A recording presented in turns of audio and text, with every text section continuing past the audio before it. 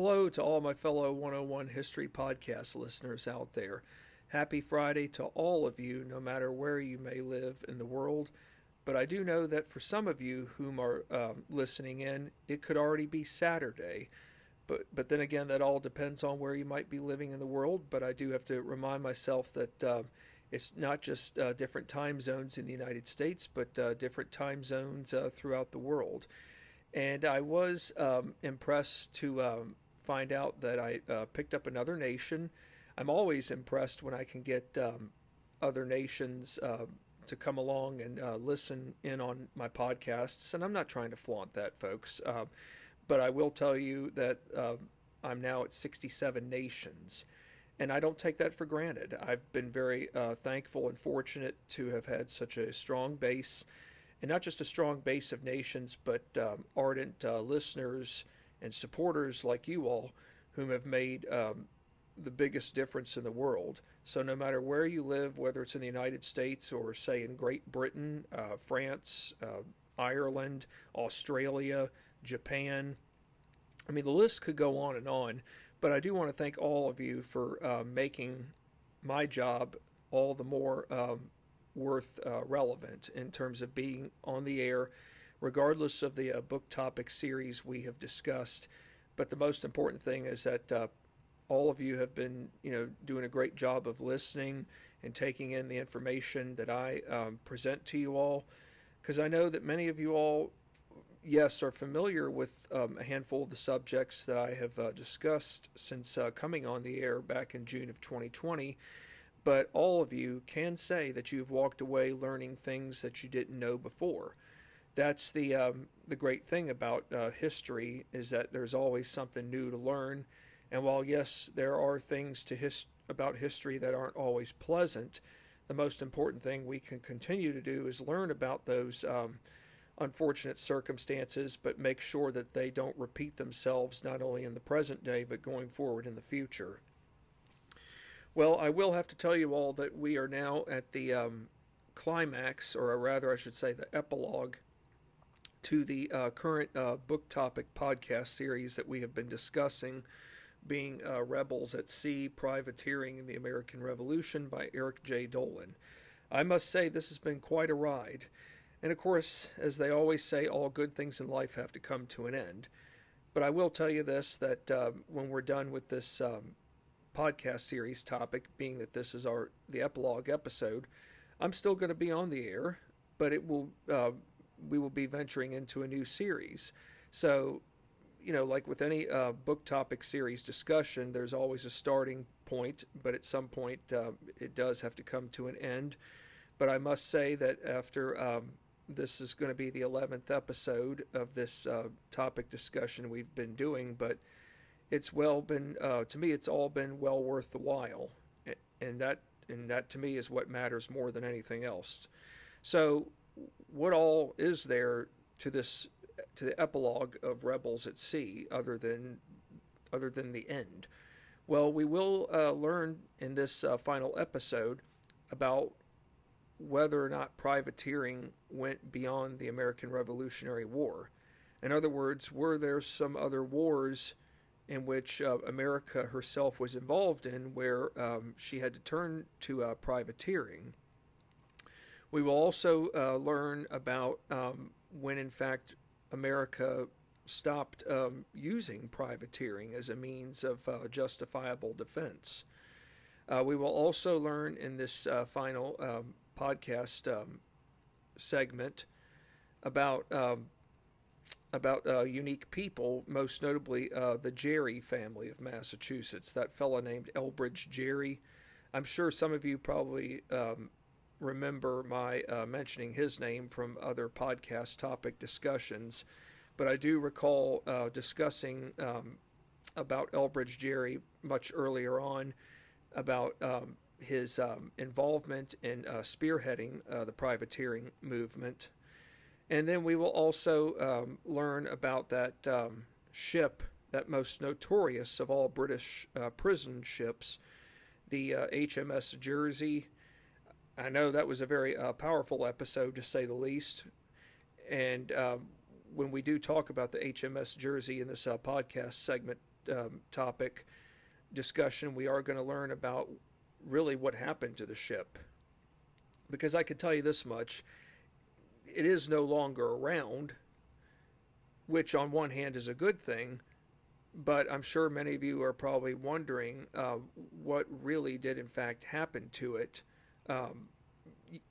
centuries ago when the American Revolution itself was going on. So we've got a lot of ground to cover, so let's get this show on the road for the epilogue to Rebels at Sea, Privateering in the American Revolution by Eric J. Dolan. Here we go. What did the United States and Great Britain go about doing on November 30th, 1782? Well, it turns out that both nations signed, they went about signing a startup or introduction series of articles in the eventual lead up to peace. So does it sound like that the United States and Britain now want to become the best of friends? I don't know if they want to.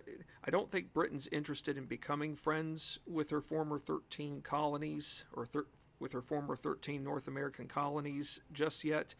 But Britain now knows that the war is no longer in her favor. And now Britain knows that she needs to start pursuing a different course. And that would be to engage in startup articles, startup introduction articles that will lead towards an eventual peace agreement. But just before 1782 ended, King George III finally went about acknowledging America's 13 colonies as free, sovereign, and independent states. Perhaps King George III finally realized that his former subjects, while yes, they may not have had the same build and make of the world's mightiest empire, being that of his own nations, in terms of being the mightiest army and navy, but yet a ragtag group of soldiers were able to come together through all the highs and lows of this 7-year war, or let alone 8-year war, I ought to say, and still be able to defeat the world's mightiest empire. So yes, just before 1782 ended, King George III finally did go about acknowledging America's 13 colonies as free, sovereign, and independent states. And as for the Articles of Peace between U.S. and Britain, it did not get finalized before 1782 ended. And I'm sure some of you are thinking, well, why not? Well, we have to go to January 20th of 1783. What's going on there? Well, Britain and France have to come together, and they have to sign their own beginning peace article agreements. You know, who's against Britain? Well, who was against Britain in the 7 Years' War? France.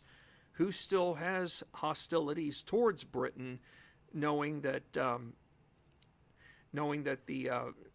French were forced to give up all that land in the Ohio Valley and along various land holdings along the Great Lakes? France.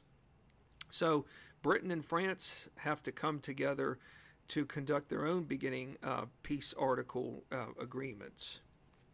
So it's easy to assume that war's end involves only Britain and the United States. Well, who was allying with the United States? France. So France has to do her part in order to make sure that when this war ends, that everyone, you know, you may not have to leave on the grandest of terms, but there has to be some form of peace agreement. September 3rd, 1783, the Treaty of Paris was signed, marking the Revolutionary War's formal end. Vessels that were built for intended privateering purposes were refitted out as commercial ships whom would soon go about transporting American-made goods to ports near and far, where the American flag now could fly high and mighty which meant that the American flag could truly symbolize, it truly could be symbolized as a legitimate, not only so much as a legitimate flag, but America can now be seen as a legitimate nation, an actual nation that can make her presence be known on the world stage. Now, we should keep in mind, folks, that even after the Treaty of Paris is signed in September of 1783, we must keep in mind that America is not anywhere close to becoming a first world nation, or let alone a superpower. We're going to have to wait really until almost the latter part of the 19th century, in the post-Civil War era, and right around the time the 1890s begin, when America really starts to, when the United States of America really becomes what we now know as a first world superpower nation. Which forefather started out supporting the practice of privateering during the Revolutionary War, but yet he came to oppose it once the United States emerged victorious? Believe it or not, folks, that answer was the answer is Benjamin Franklin. And before I explain why Benjamin Franklin had opposed privateering after the war's end, we should keep in mind that Benjamin Franklin was one of 5 men whom were in Paris who went about signing the Treaty of Paris, as well as approving it. So, besides Benjamin Franklin, the other 4 members of the American delegation were one of Benjamin Franklin's sons, William Templeton Franklin Jr. Then we had John Adams, John Jay, and Henry Laurens. So early 1783 saw Benjamin Franklin write to a fellow by the name of Richard Oswald, who was the British Peace Commissioner. Franklin wrote about wanting to propose a measure that would be geared towards abolishing privateering altogether. Franklin saw the practice as one which robbed merchants, not just merchants as individuals, but their livelihoods on the waters. I could see how, because think about it. If you're a merchant and you've got goods on your vessel, and the crew is getting them from point A to final destination, all of a sudden privateers raid your vessel and you have nothing to sell. In a sense, your livelihood could be robbed at any time without any forewarning. So for Benjamin Franklin, I could truly see how privateering does rob one, not just so much from an individual standpoint, but it robs the merchantmen of their economic livelihood. And if too many robberies occur, or acts of privateering occur on the waters, then it could be fair to say in Benjamin Franklin's mind that some businesses may simply just fold, collapse. They might even become bankrupt.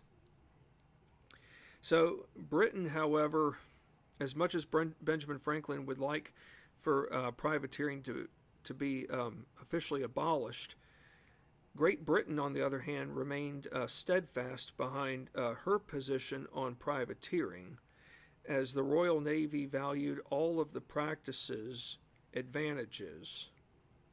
Kind of like how the Americans remained steadfast behind what privateering had to offer, given just how small our Navy was, given that it never exceeded over 100 vessels. Now, there was a treaty that was signed, another treaty was signed 2 years after the Treaty of Paris from 1783. We have to go to September 10th of 1785, and I didn't know about this treaty until having read the book. But on September 10th of 1785, a treaty known as the Treaty of Amity and Commerce was signed between the United States and the Kingdom of Prussia, which is now part of present-day Germany. The treaty recognized the United States as an independent nation and promoted trade between France and the United States. The treaty established a military alliance against Britain, and rightfully so. The treaty contained a clause, and what do I mean by clause? How about a separate article? The clause that was contained in this treaty pertained to abolishing and outlawing the practice of privateering, not altogether, but only but it pertained to abolishing the practice of privateering involving the nations of the United States and Britain. So the clause basically emphasized abolishing the practice in the event the United States and Britain ever went to war against each other. So if the United States and Britain were to ever go to war against each other, they cannot engage in acts of privateering against one another. But I will say this, in 1785, I don't think the United States ever thought that somewhere down the road there would be another conflict with Britain. June 21st, 1788 is important. Why is that important, folks? Well, what took place, what was going on, say a year before 1788? Delegates from all 13 states, or rather 12 of the 13 states came, because no one from Rhode Island came down to Philadelphia, but delegates from the other 12 states came together in Philadelphia to hammer out a different system of government that still exists today in America, but most important of all, a document that has withstood the test of time. It has seen its shares of highs and lows in terms of how it's been interpreted. I'm talking about the U.S. Constitution, folks. June 21st, 1788, the United States Constitution officially was ratified, thanks to New Hampshire becoming the 9th state voting in favor. Because New Hampshire became the 9th state in voting in approval of the Constitution itself is now a legal binding document. And ironically, Article 1, Section 8 of the United States Constitution gave Congress the powers of declaring war, granting letters of marque, to rules about captures on land and water. Interesting about letters of marque, but the reason for that, folks, was because in 1787, I think it's fair to say in 1787, the forefathers and the delegates who were there all felt that privateering probably needed to stay. It needed to stay as a measure because, who's to say over time that we might have a sufficient sized navy that can go head to toe with some of the more powerful nations in the world, like Britain. But we need to have some kind of backup in case we are ever at war. And how true that was for the time in which the Constitution was first enacted. Now, what did the United States Congress go about doing on June 18th, 1812? Well, along party lines, Congress declared war on England. What do you know?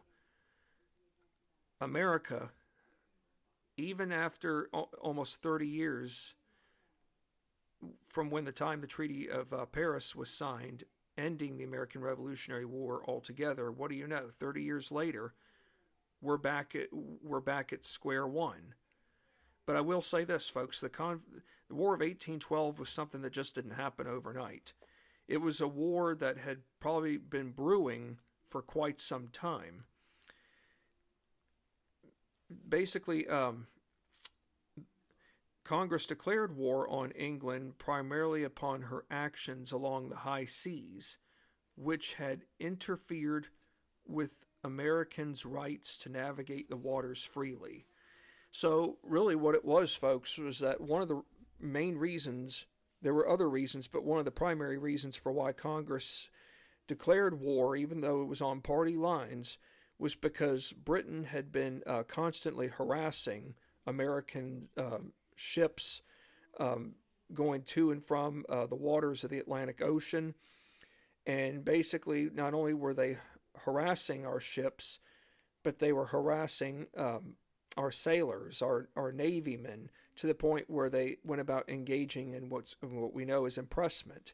They were basically capturing our sailors, with no means of probable cause, going on to our vessels, capturing seamen, and forcing them to fight alongside the British against their own will, given that Britain claimed that they were facing a shortage of available men at home in England whom were willing to fight.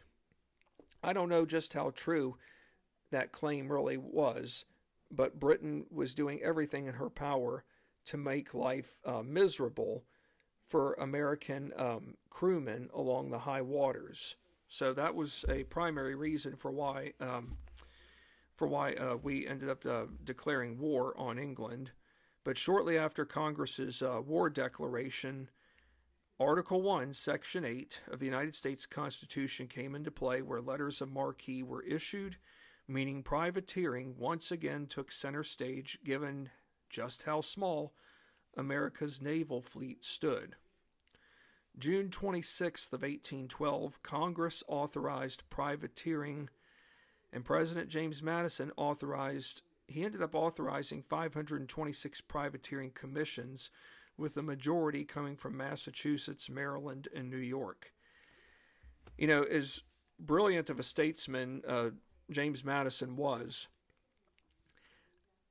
if many of you don't know a whole lot about the War of 1812, I'll tell you this much: it truly was America's second war for independence. We must keep in mind that the American Revolutionary War was more about political independence.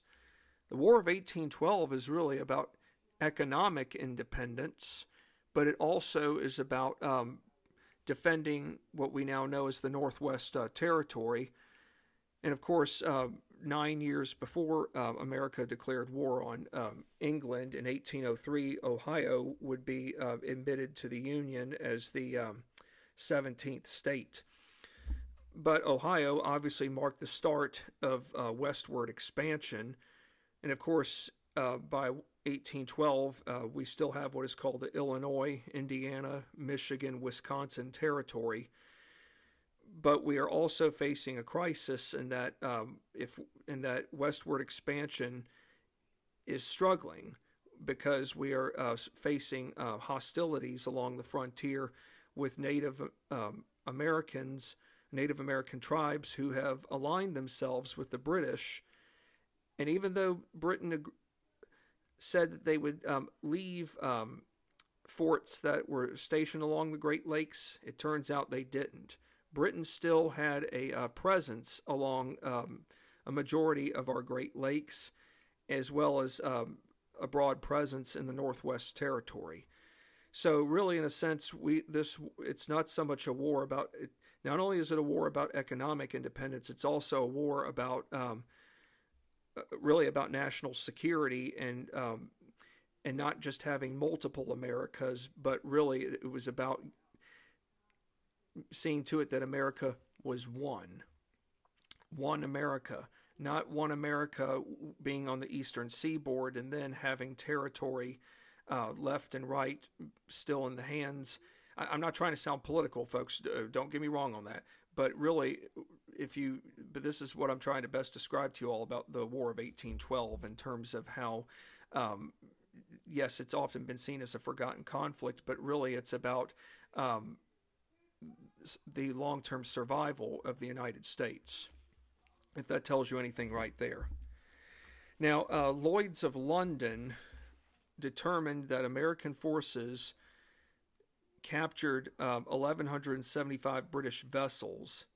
Weekly Register reported 2,300 British vessels taken, or rather I should say seized. Although the United States Navy started out small at the beginning of the War of 1812, over time, before war's end, she expanded and prevailed to where 250 British vessels got captured. I must say that here, it could be fair to say that privateering may have become another savior, even though it's for a different war, but it could be that privateering once again is proving that it still is relevant and can still be of use in times of war. How about this question here? Come following decades after the War of 1812, did many well-known American political figures come out in support of doing away with privateering as an appropriate means of waging war? Yes. One politician in particular was John Quincy Adams, the son of John Adams. He was a strong opponent of privateering. However, 1856 is a unique time. Well, for one, we're just 5 years shy of a terrible civil war that almost could have broken the Union apart once and for all. And thank heavens that didn't happen. But in 1856, the United States missed an opportunity to abolish the practice of privateering altogether. April of 1856 saw 55 nations, which included France and England, all come together in signing what was called the Paris Declaration respecting maritime law. This,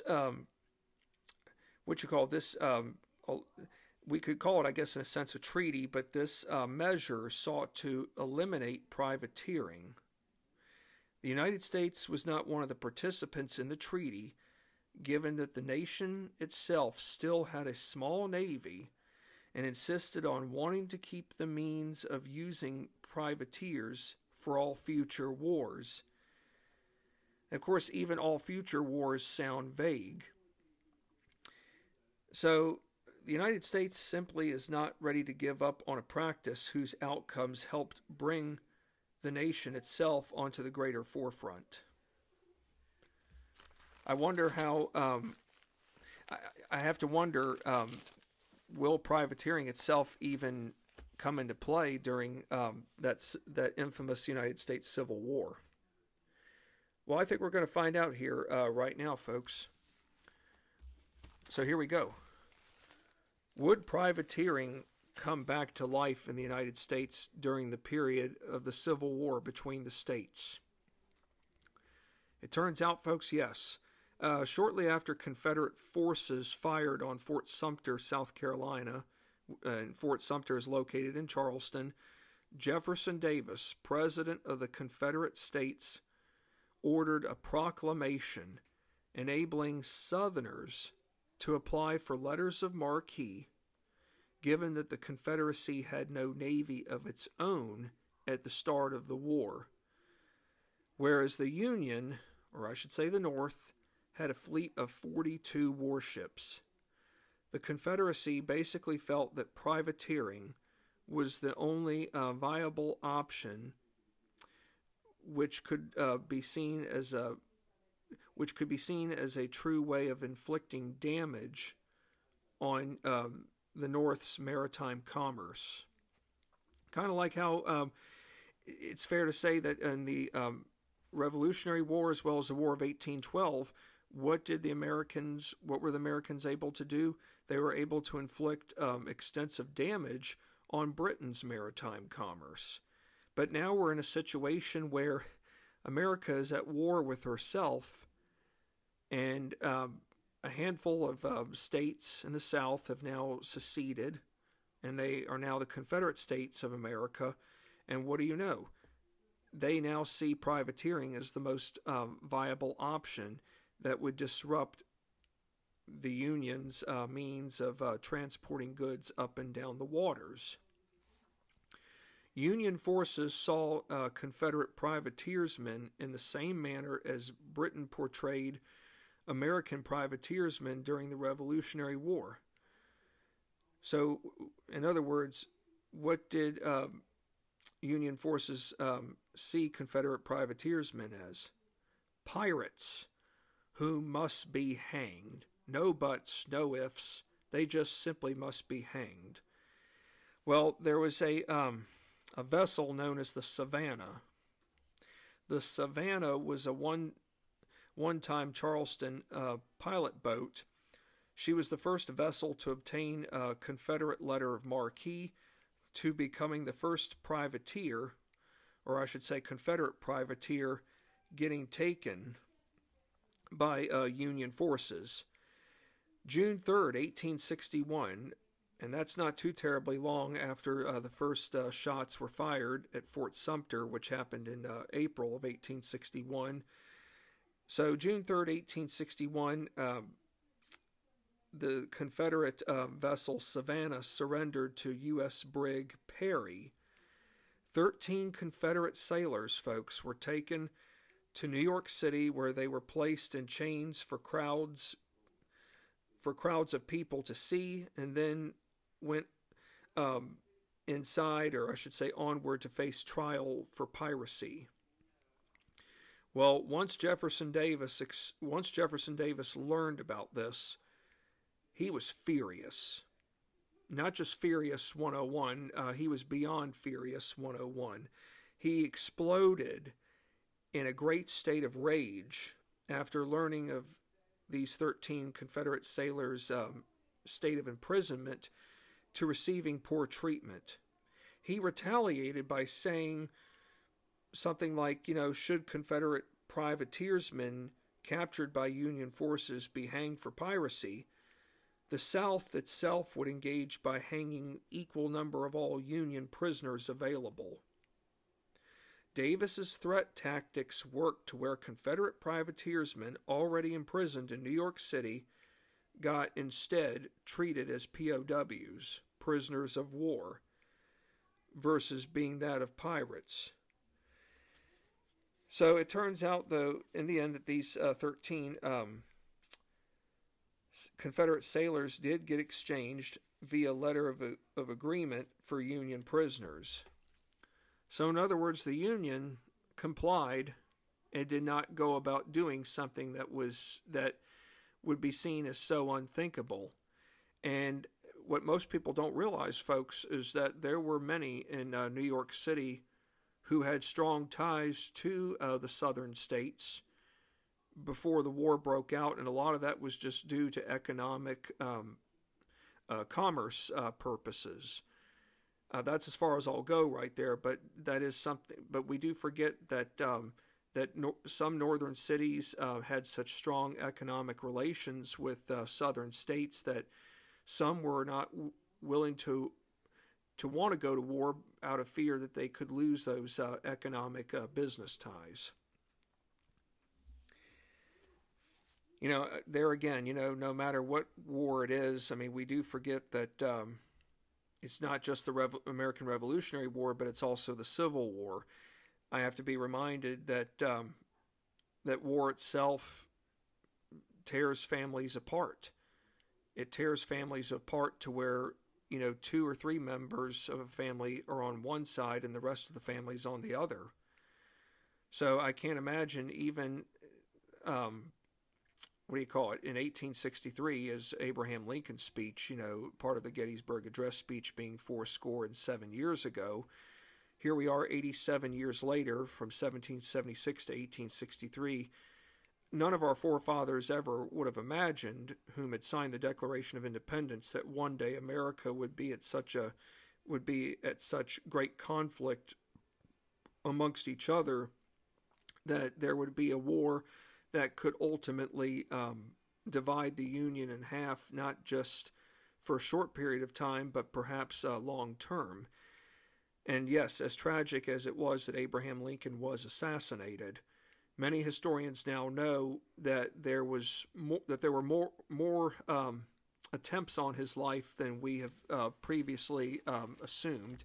One documentary I saw on television, I learned that there had actually been a total of 5 assassination attempts on Lincoln before John Wilkes Booth finally did the unthinkable.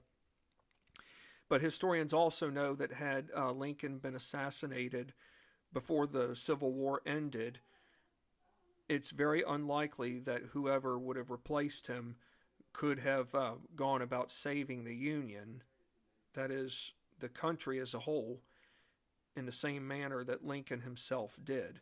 Many historians now believe that if Lincoln had been assassinated before the war ended, that whoever would have succeeded him would have made compromises with the South to where there still would have remained the Confederate States of America, and basically there would not have been a United States of America as we knew it then, even in the midst of a terrible war from within coming to an end. But what about in today's modern day time? We just don't know. But there again, we need to be reminded that that throughout America's history, that life itself has been fragile, and that there have been probably more than one instances where our country may not have survived. But here we are, even after almost 247 years. We're still a young nation, but we are still here. So, whereas Britain didn't hang any American privateersmen during the Revolutionary War, the same was applied for the North, whom did not hang Southern privateersmen during the duration of the Civil War.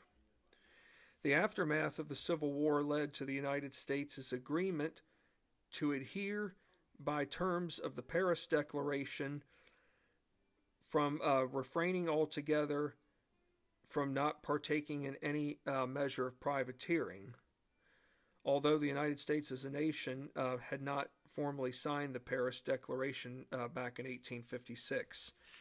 So at least we can say that the United States has recognized that privateering is something that's kind of outlived its purpose.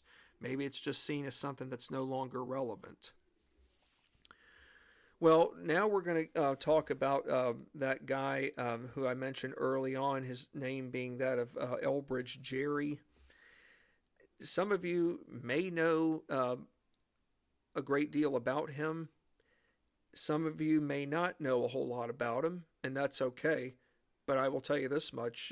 For those of you who don't know a whole lot about Elbridge Gerry or don't even know the guy, you're going to be blown away by some things about him, because there is something that still resonates to this day that we have him to thank for. So, what became of Elbridge Gerry, whose family was of prominent status in Marblehead, Massachusetts, with regards to the merchant shipping trade industry? Well, besides helping draft the bill which allowed for privateering in Massachusetts to become a reality for those whose livelihoods were hampered by the Boston Port Act of 1774, Elbridge Gerry oversaw business contacts be made in France and Spain involving acquisitions of munitions like gunpowder, including an assortment of all various supplies.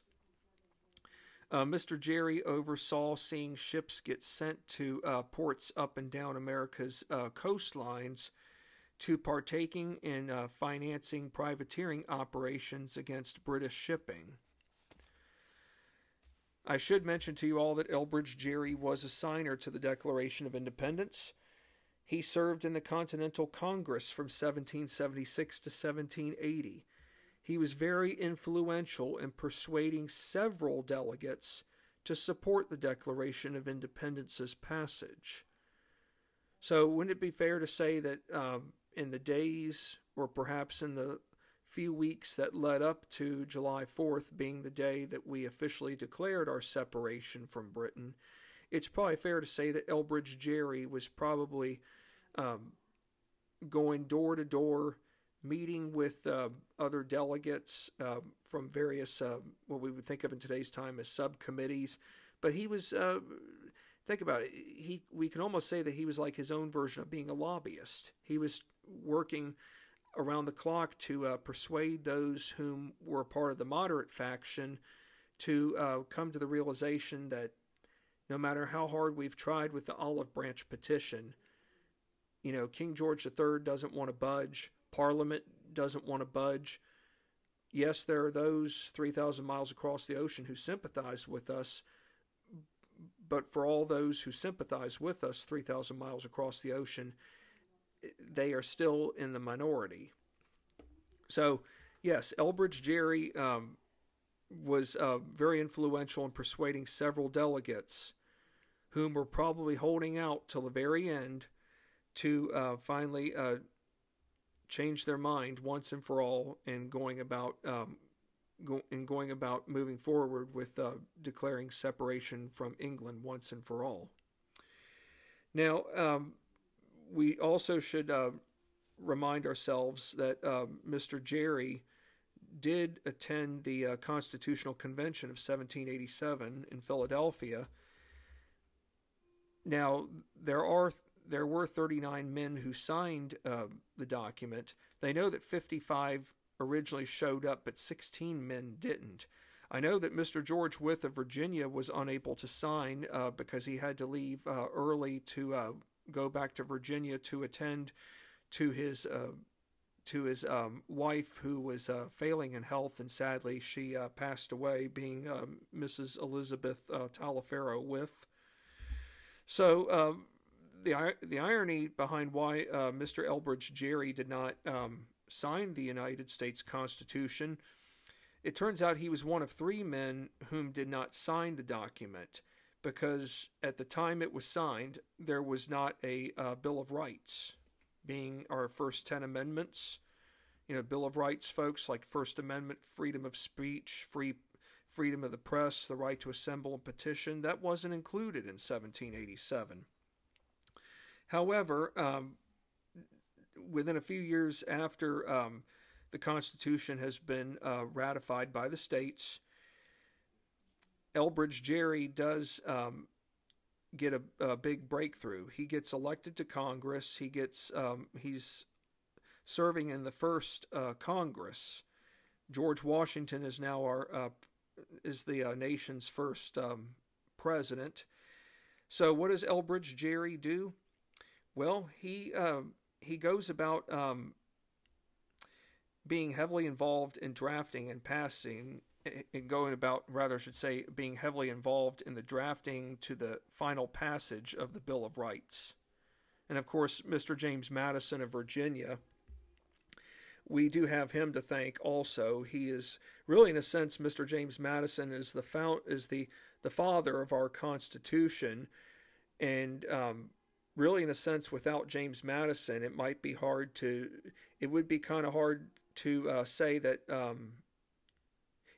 it's more than likely that without James Madison that we probably would have a Constitution as well. Most people don't realize that even James Madison himself was doing extensive research on why republics from ancient civilization times failed, why republics from centuries years ago succeeded. In other words, how and why did republics fail? How and why did republics still hold their ground in times of uncertainty? So James Madison was trying to find out the hows and the whys behind why past governments failed, and what our new nation could do to ensure that we didn't make the same mistakes. Now, as for the other 2 men who did not signed the Constitution in 1787 because it didn't include a Bill of Rights, those 2 men were Virginians, Mr. George Mason and Mr. Edmund Randolph, in case any of you were curious to know. Now, Elbridge Gerry he started out being originally opposed to political parties. Of course, even George Washington, when he stepped down from the presidency in 1797, his farewell speech included the dangers of political parties and what they could do if partisanship got the better of both parties, to where delegates could not come together and work out issues that were of pressing concern. However, by 1800, Mr. Gerry identified himself as a Democratic Republican, or rather, I should say, a Jeffersonian Republican. In 1810, he won election to the Massachusetts governorship post.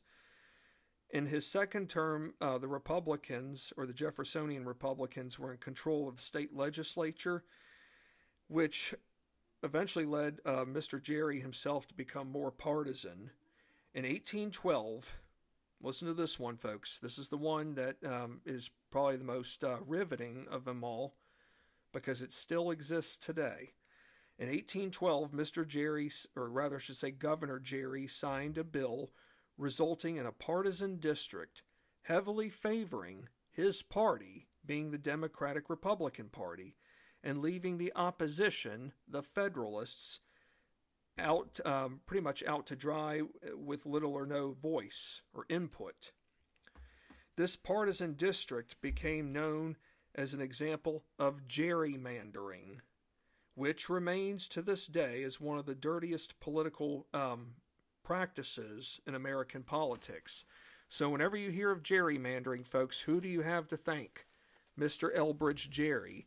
And there was a political cartoon when Gerry was governor portraying the district.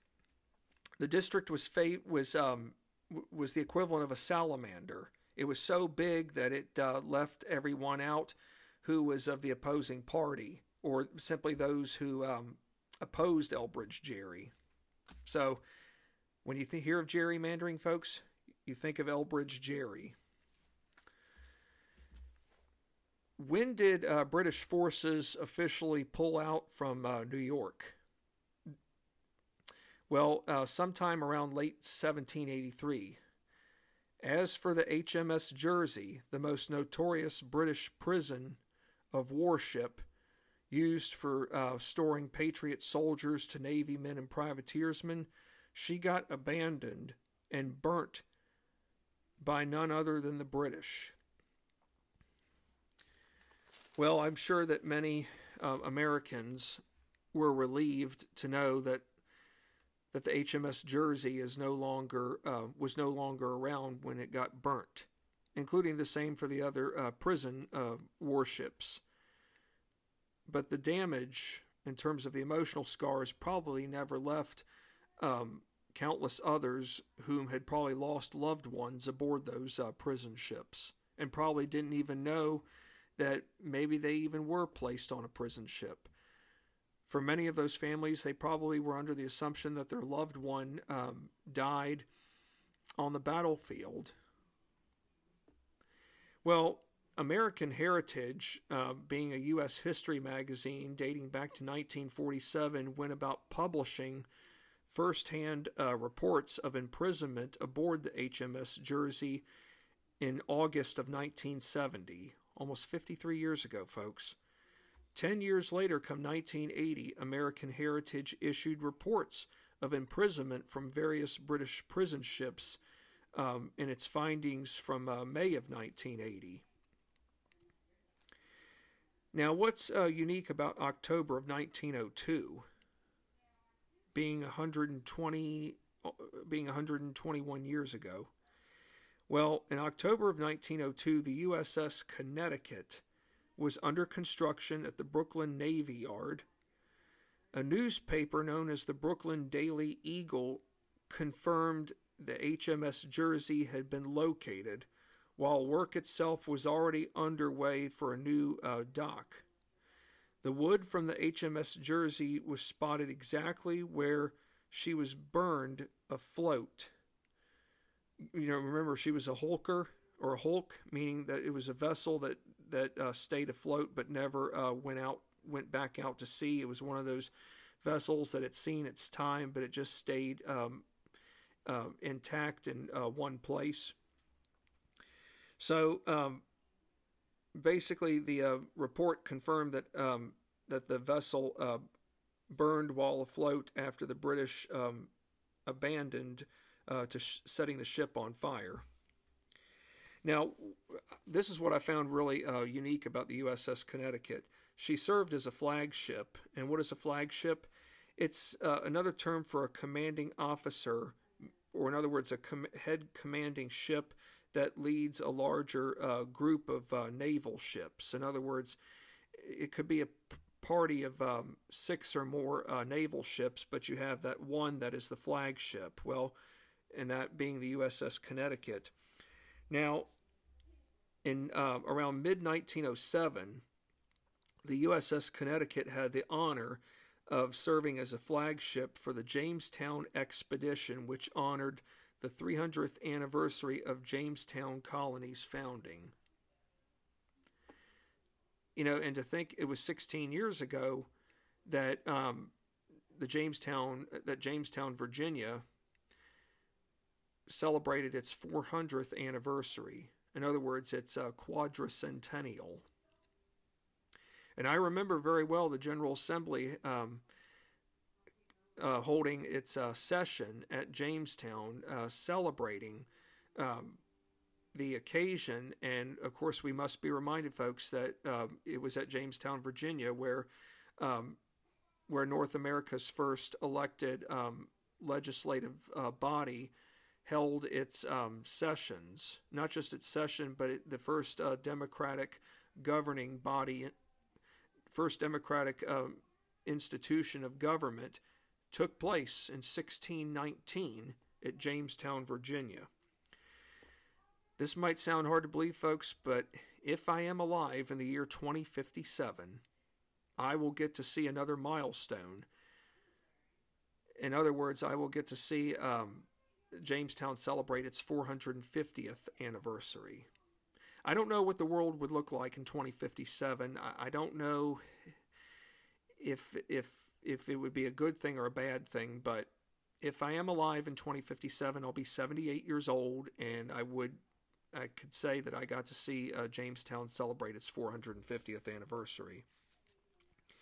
Now, as for the remains of all whom died aboard the British prison ships, they got reinterred, or what's called reburied, at Fort Greene Park in Brooklyn, New York, after the original 1808 burial vault nearby the Brooklyn Navy Yard had collapsed. We go to 1908, 100 years after the original burial ceremony had been done. The prison ship Martyrs Monument, which still exists to this day, it serves as a war memorial at Fort Greene Park. It was dedicated in 1908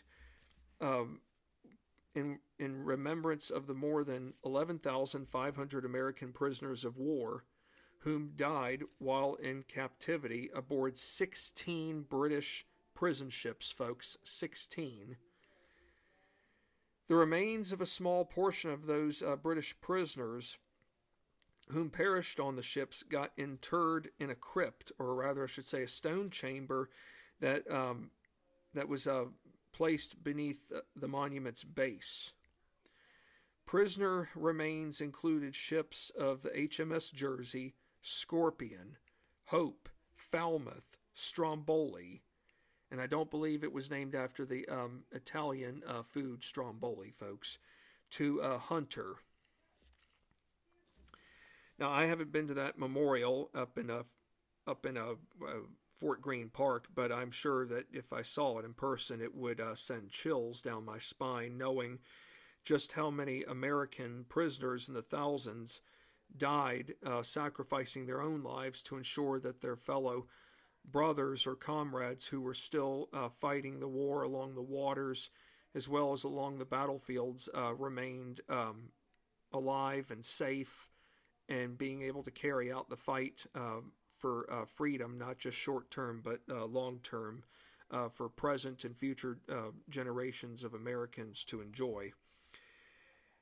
As we finish this up, I will say this. The U.S. Constitution, folks, even to this day, still calls for the government to hire privateers in times of war. But we must keep in mind that when the Constitution was written in 1787, America only had 13 states.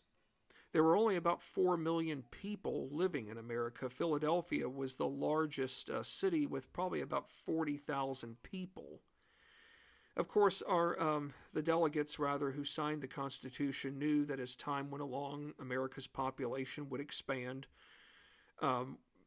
Wording in the Constitution, or let alone language itself, would be interpreted differently as different generations came along. But little did they know, when signing this document, that one day, somewhere in the future, America's Navy would evolve from being an infant fleet to becoming a powerful fleet where there simply would no longer need to be a demand for privateering, given that America herself, now, in the present day, has the most powerful Navy in the world today. Well, folks, we have finished another great book topic series discussion, and thank you all for being a part of this ride.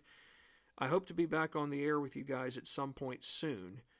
But when I am on the air again next, we will be in another book topic series, and I will make sure that it is one of relevant importance. Perhaps it might be a story about an individual whom we, have learned about, not so much through, say, a past podcast book topic series, but we probably learned about, say, in a textbook or through a television documentary. I don't know why I say that, but perhaps some of you are itching to know, where do we go next? So I could tell you this much: it could be possible that we might be learning about someone whose presence was one of mixed controversies, perhaps. Well, if I tell you any more, I could end up giving away that surprise, and then many of you would say, well, what's the point in sharing this if you have given away the surprise now?